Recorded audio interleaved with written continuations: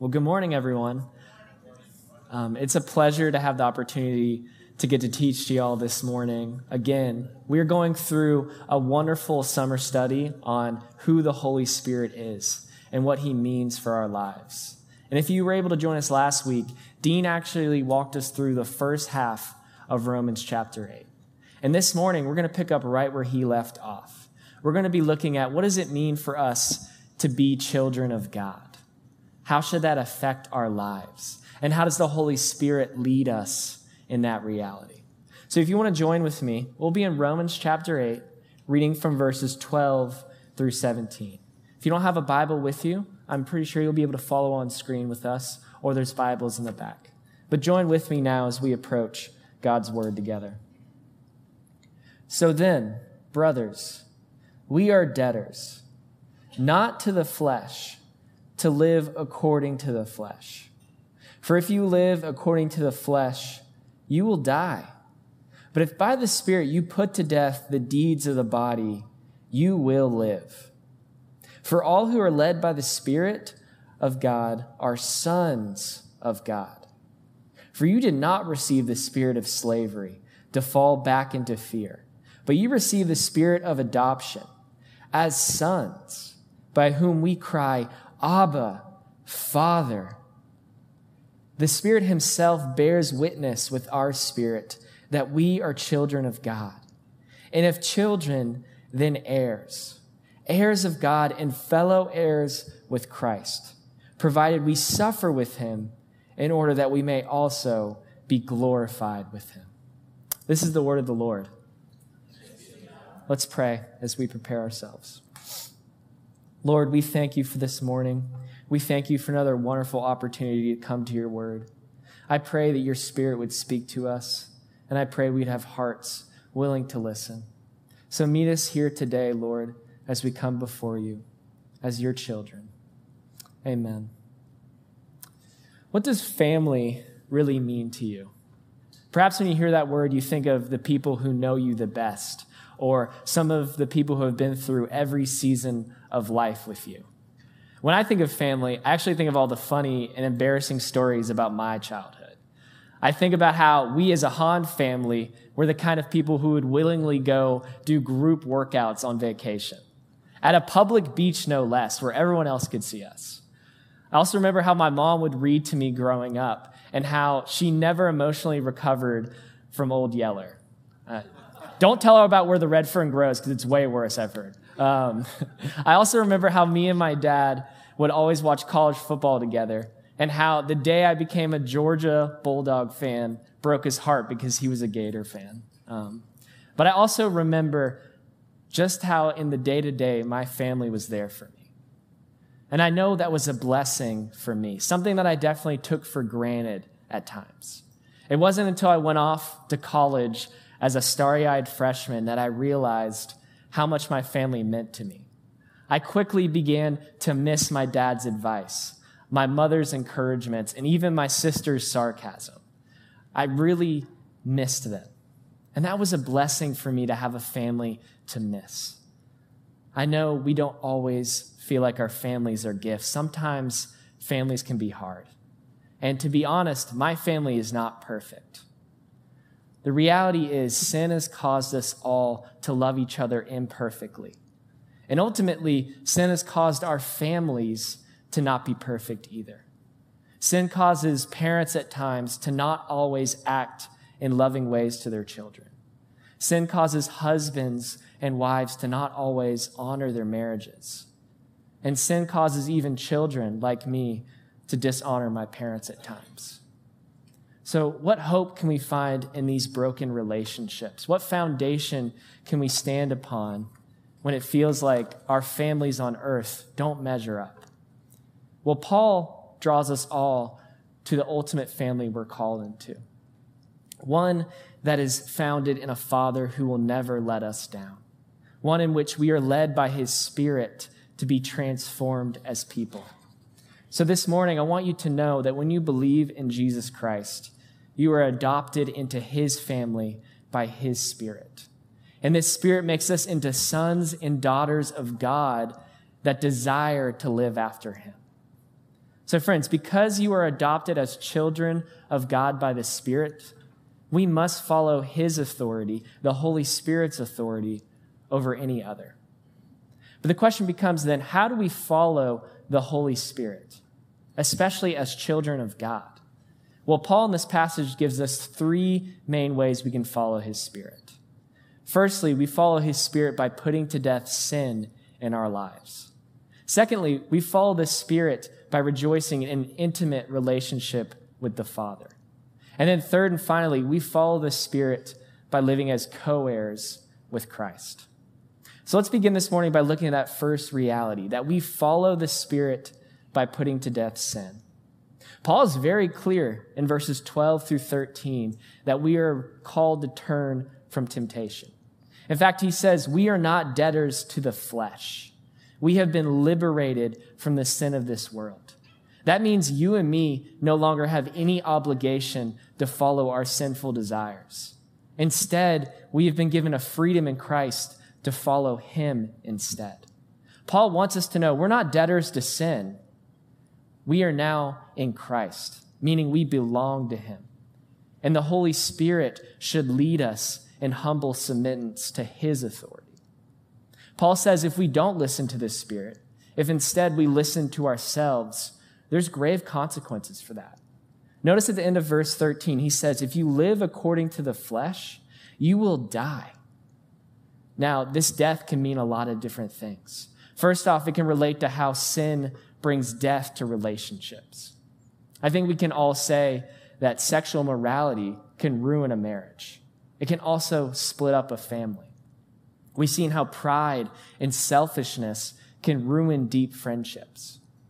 And we've seen even in our own hearts how comparison can ruin our relationship with ourselves, how it can ruin my own sense of self-worth. But we take it a step further here. Paul is not just referring to death to relationships.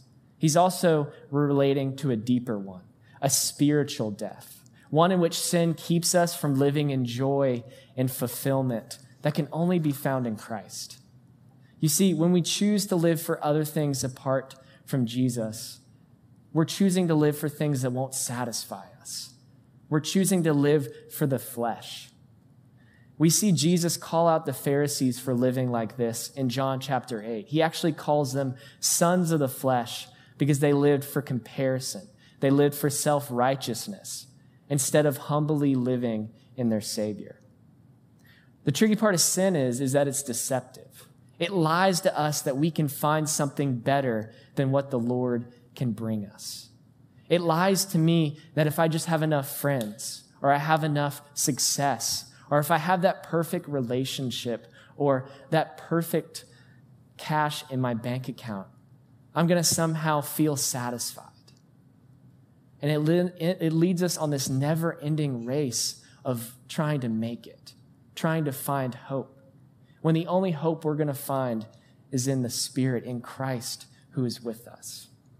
You see, friends, if I chose to find my identity in something outside of Christ, I'm setting myself up for failure. I'm setting myself up to feel unfulfilled. It's like if I was hungry and I decided the only way I was going to feed myself was by eating a box of donuts over a full course meal. Don't get me wrong, I love donuts. That first bite is so nice. It fills you with sugar. It makes you feel good in the morning. But what's going to happen if you rely on donuts only for your every meal? If you're like me, if you eat a second or third donut, you're going to start to feel groggy and gross. Why? Because there's nothing sustaining in a donut. There's nothing that's going to fulfill you with that snack. If you're like me, you would quickly trade the dessert for the meal that was actually going to strengthen your body. And in a lot of ways, that's what sin does to us. Sin promises it is going to fulfill and sustain you. But what it actually does is it just distracts you from the real thing that can fulfill your hunger. It distracts you from your hunger rather than dealing with it. But Jesus wants you to know this morning that you are called to come and feast in his love. The Holy Spirit tells you every morning to come to my table. Come and be satisfied in the way that only I can satisfy you. Don't run after these things that are going to leave you hurt and broken. They can't satisfy you. Only my love can. Tragically, though, friends, we are really good at ignoring this call. And at times, we live like we are debtors to sin rather than to Christ. So where do we find hope in this struggle? Where are we supposed to find our strength? Well, Paul is very clear in verse 13. He says, the only way any one of us can change is by the Spirit. He says, if by the Spirit you put to death the deeds of the body, you will live. Notice the focus Paul makes here. He's not saying, I can defeat sin with my strength, or that I can defeat sin with my plan. Instead, the only way any one of us can change is through the Spirit. The only way any one of us can put to death sin in our life is by the Lord's work in us. It is not founded in me to save myself. The only way I can turn from sin, the only way you can turn from sin this morning is by humbly submitting to Christ.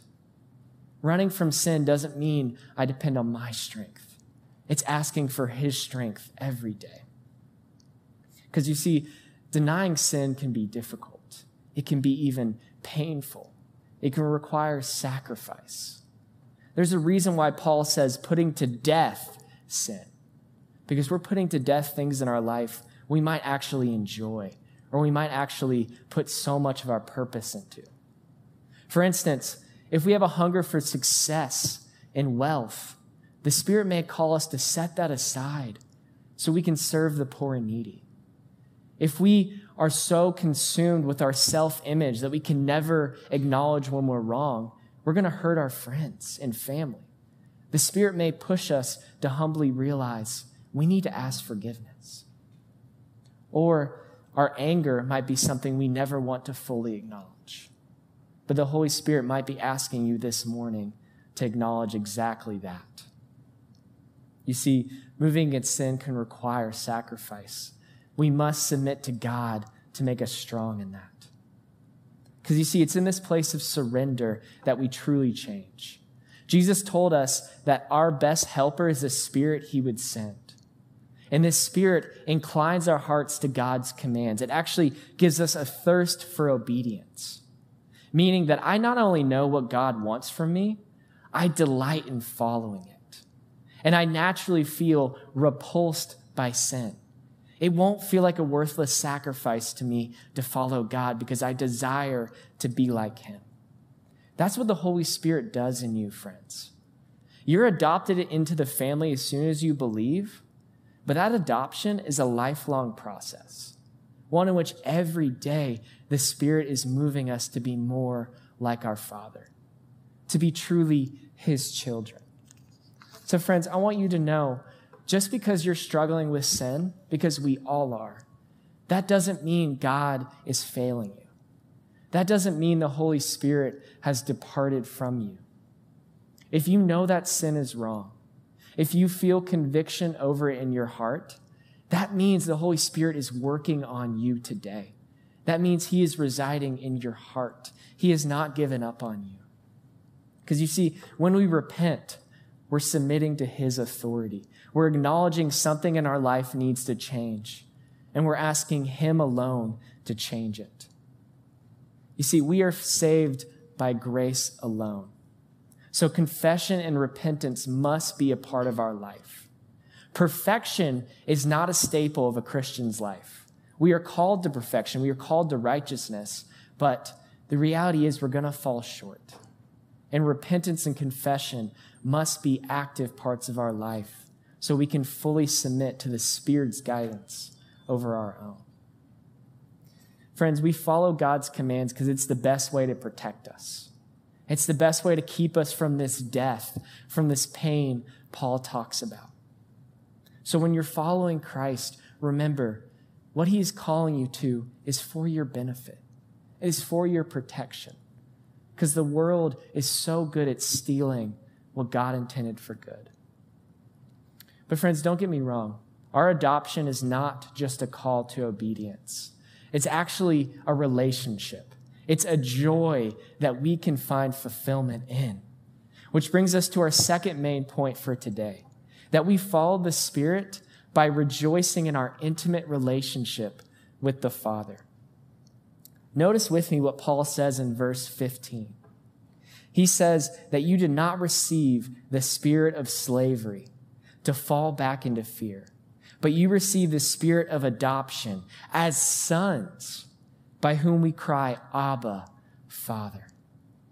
Paul is saying that our relationship now with God is like a child who finds so much joy and love in their dad. Likewise, the Father, God, is like a dad who sees us and rejoices in us because we are his children. This is an amazing connection we have.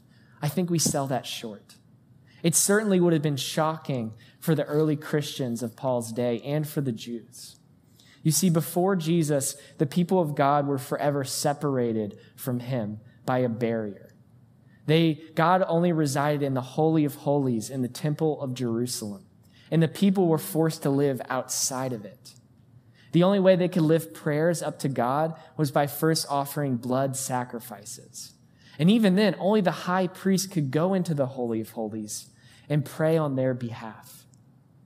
The nation of Israel grieved for centuries that this barrier was between them.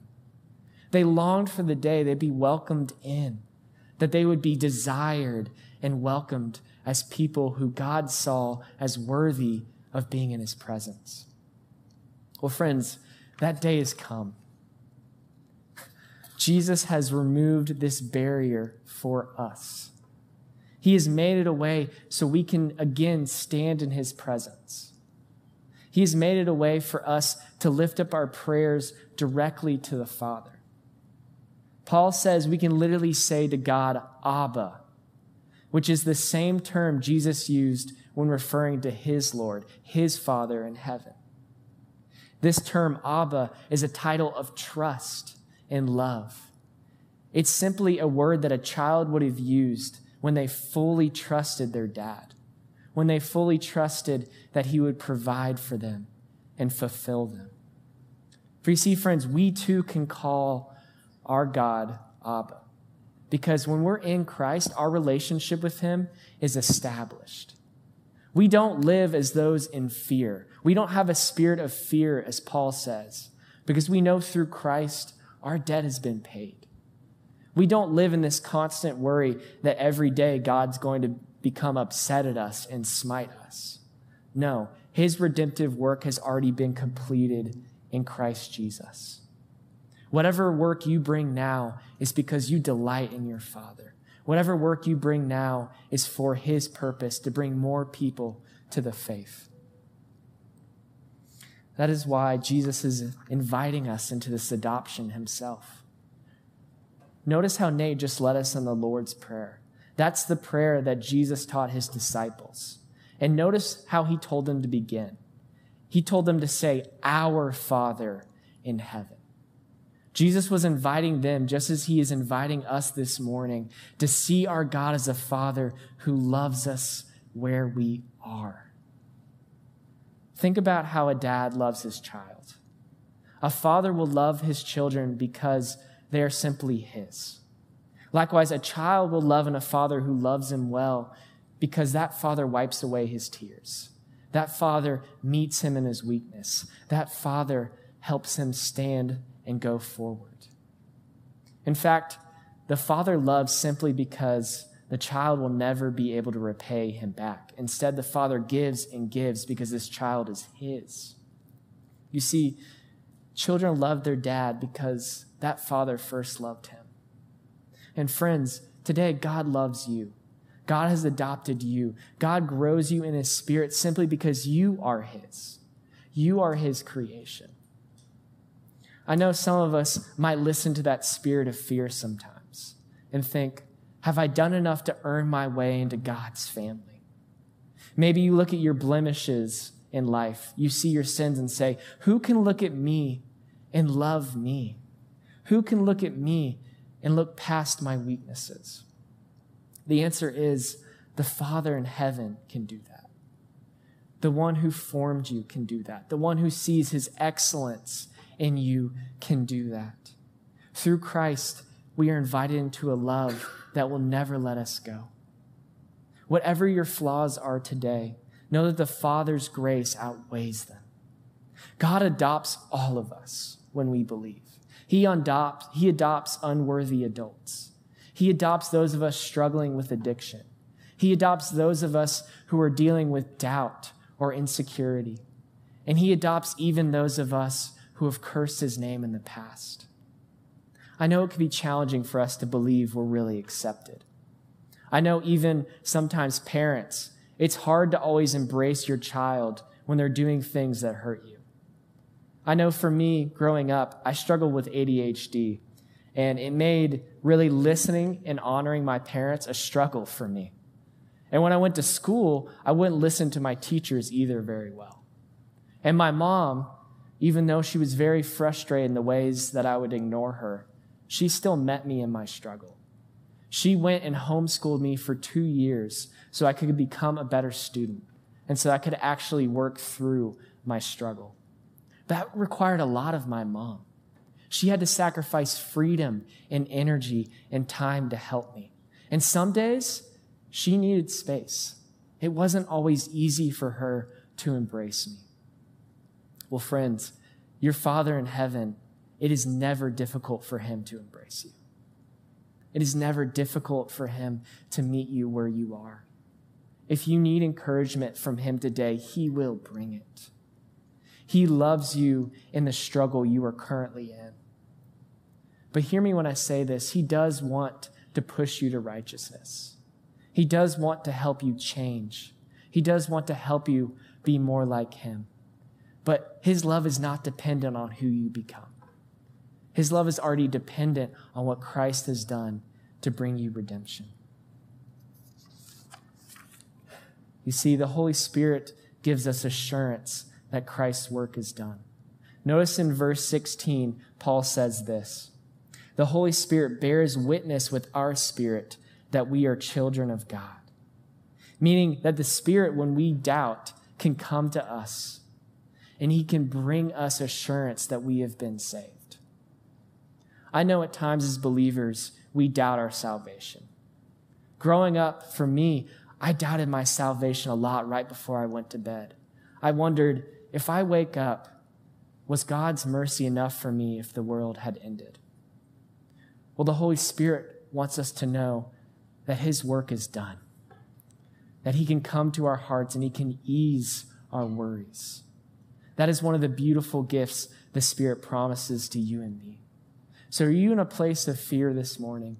If you are doubting your salvation, God says, simply ask for my assurance that my grace is enough, and I will bring it.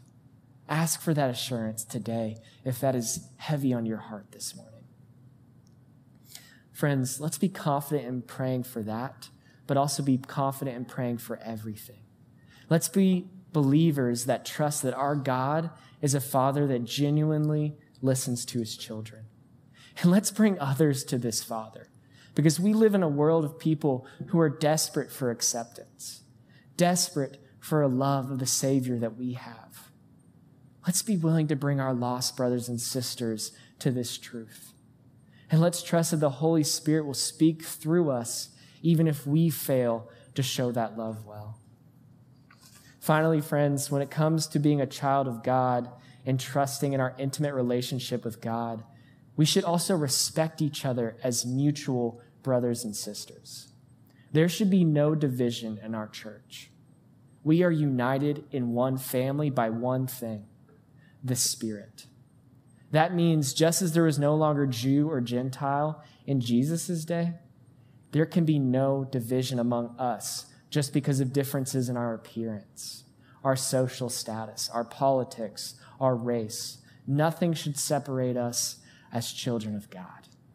Let's seek that unity in a country that loves to separate. Let's seek to love each other no matter what our differences are, because we are in one household this morning.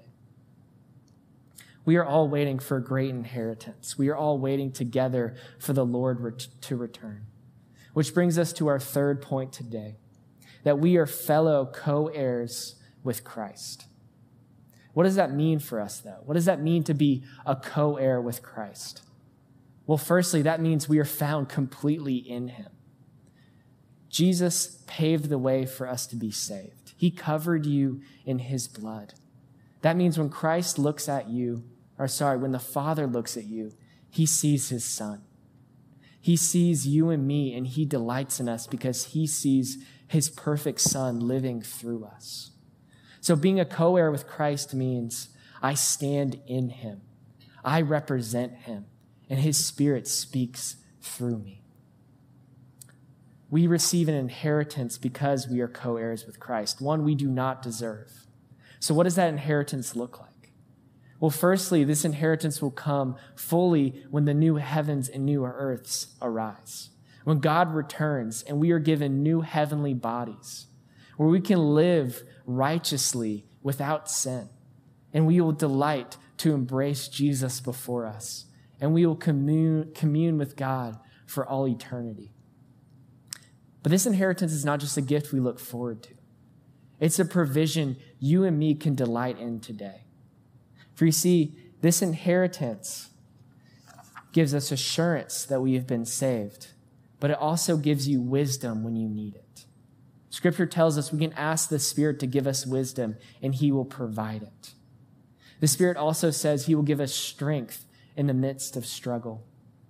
The Spirit also tells us when we need help in our prayer life, when we need guidance to pray in ways that glorify God, the Spirit says he will step in and aid us in this process.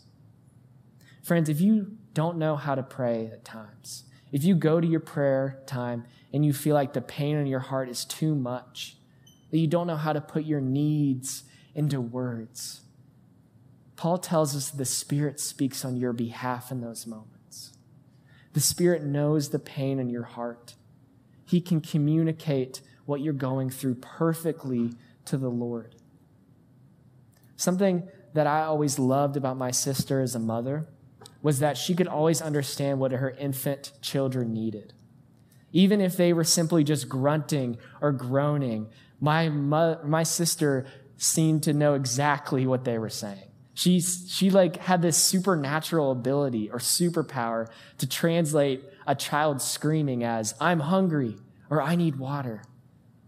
Amazingly, it seems like she always could translate those groanings perfectly. Well, friends, that's what the Spirit does for you and me. When we come to prayer with simply just our pain, simply just our exhaustion, the Spirit hears it clearly. He sits with us in that moment, and he brings our needs to the Lord. The Lord will answer our needs every time. It may not look the way that you want it to, but he responds to our prayers according to his will. We are called to trust him no matter how much his will differs from our needs. Friends, that's the beautiful part of having his Spirit as our inheritance this morning. But there's a flip side to being a co-heir with Christ. We don't just await his coming glory.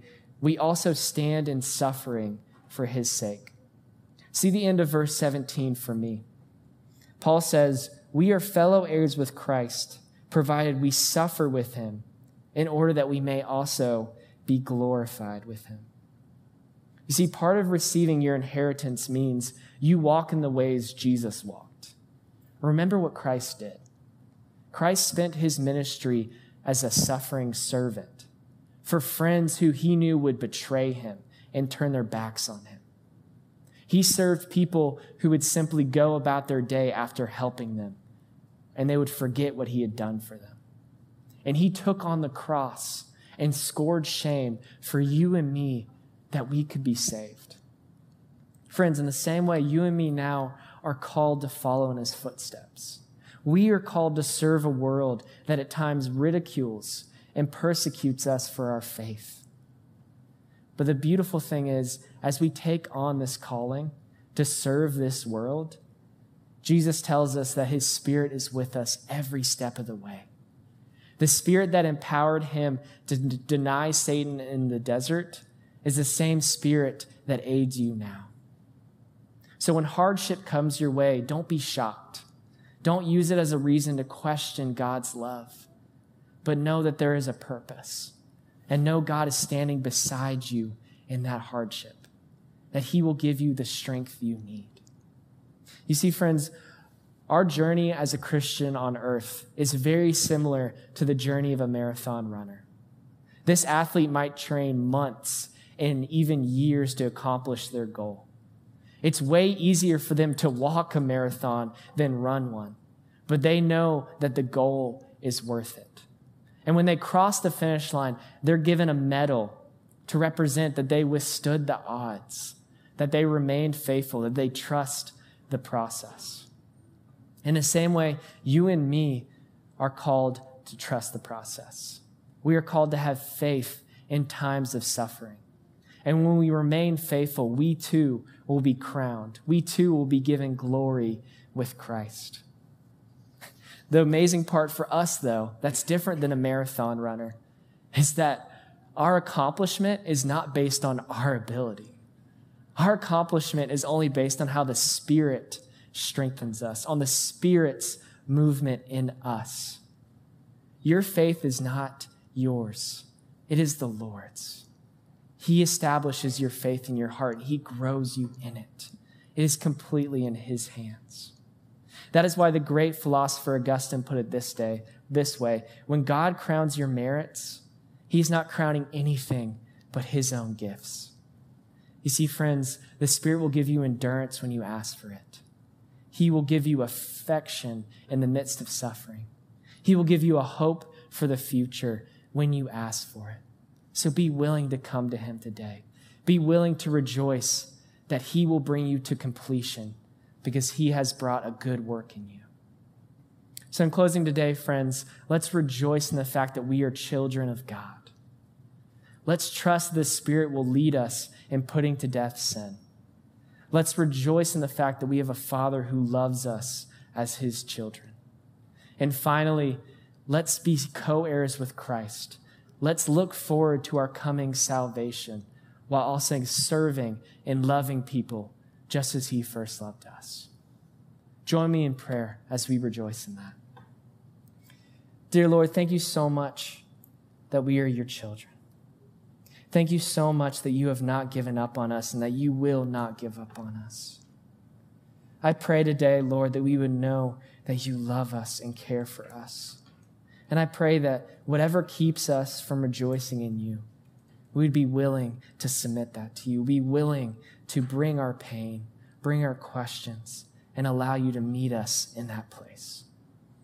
Thank you for all that you do today, tomorrow, and for all eternity. Amen.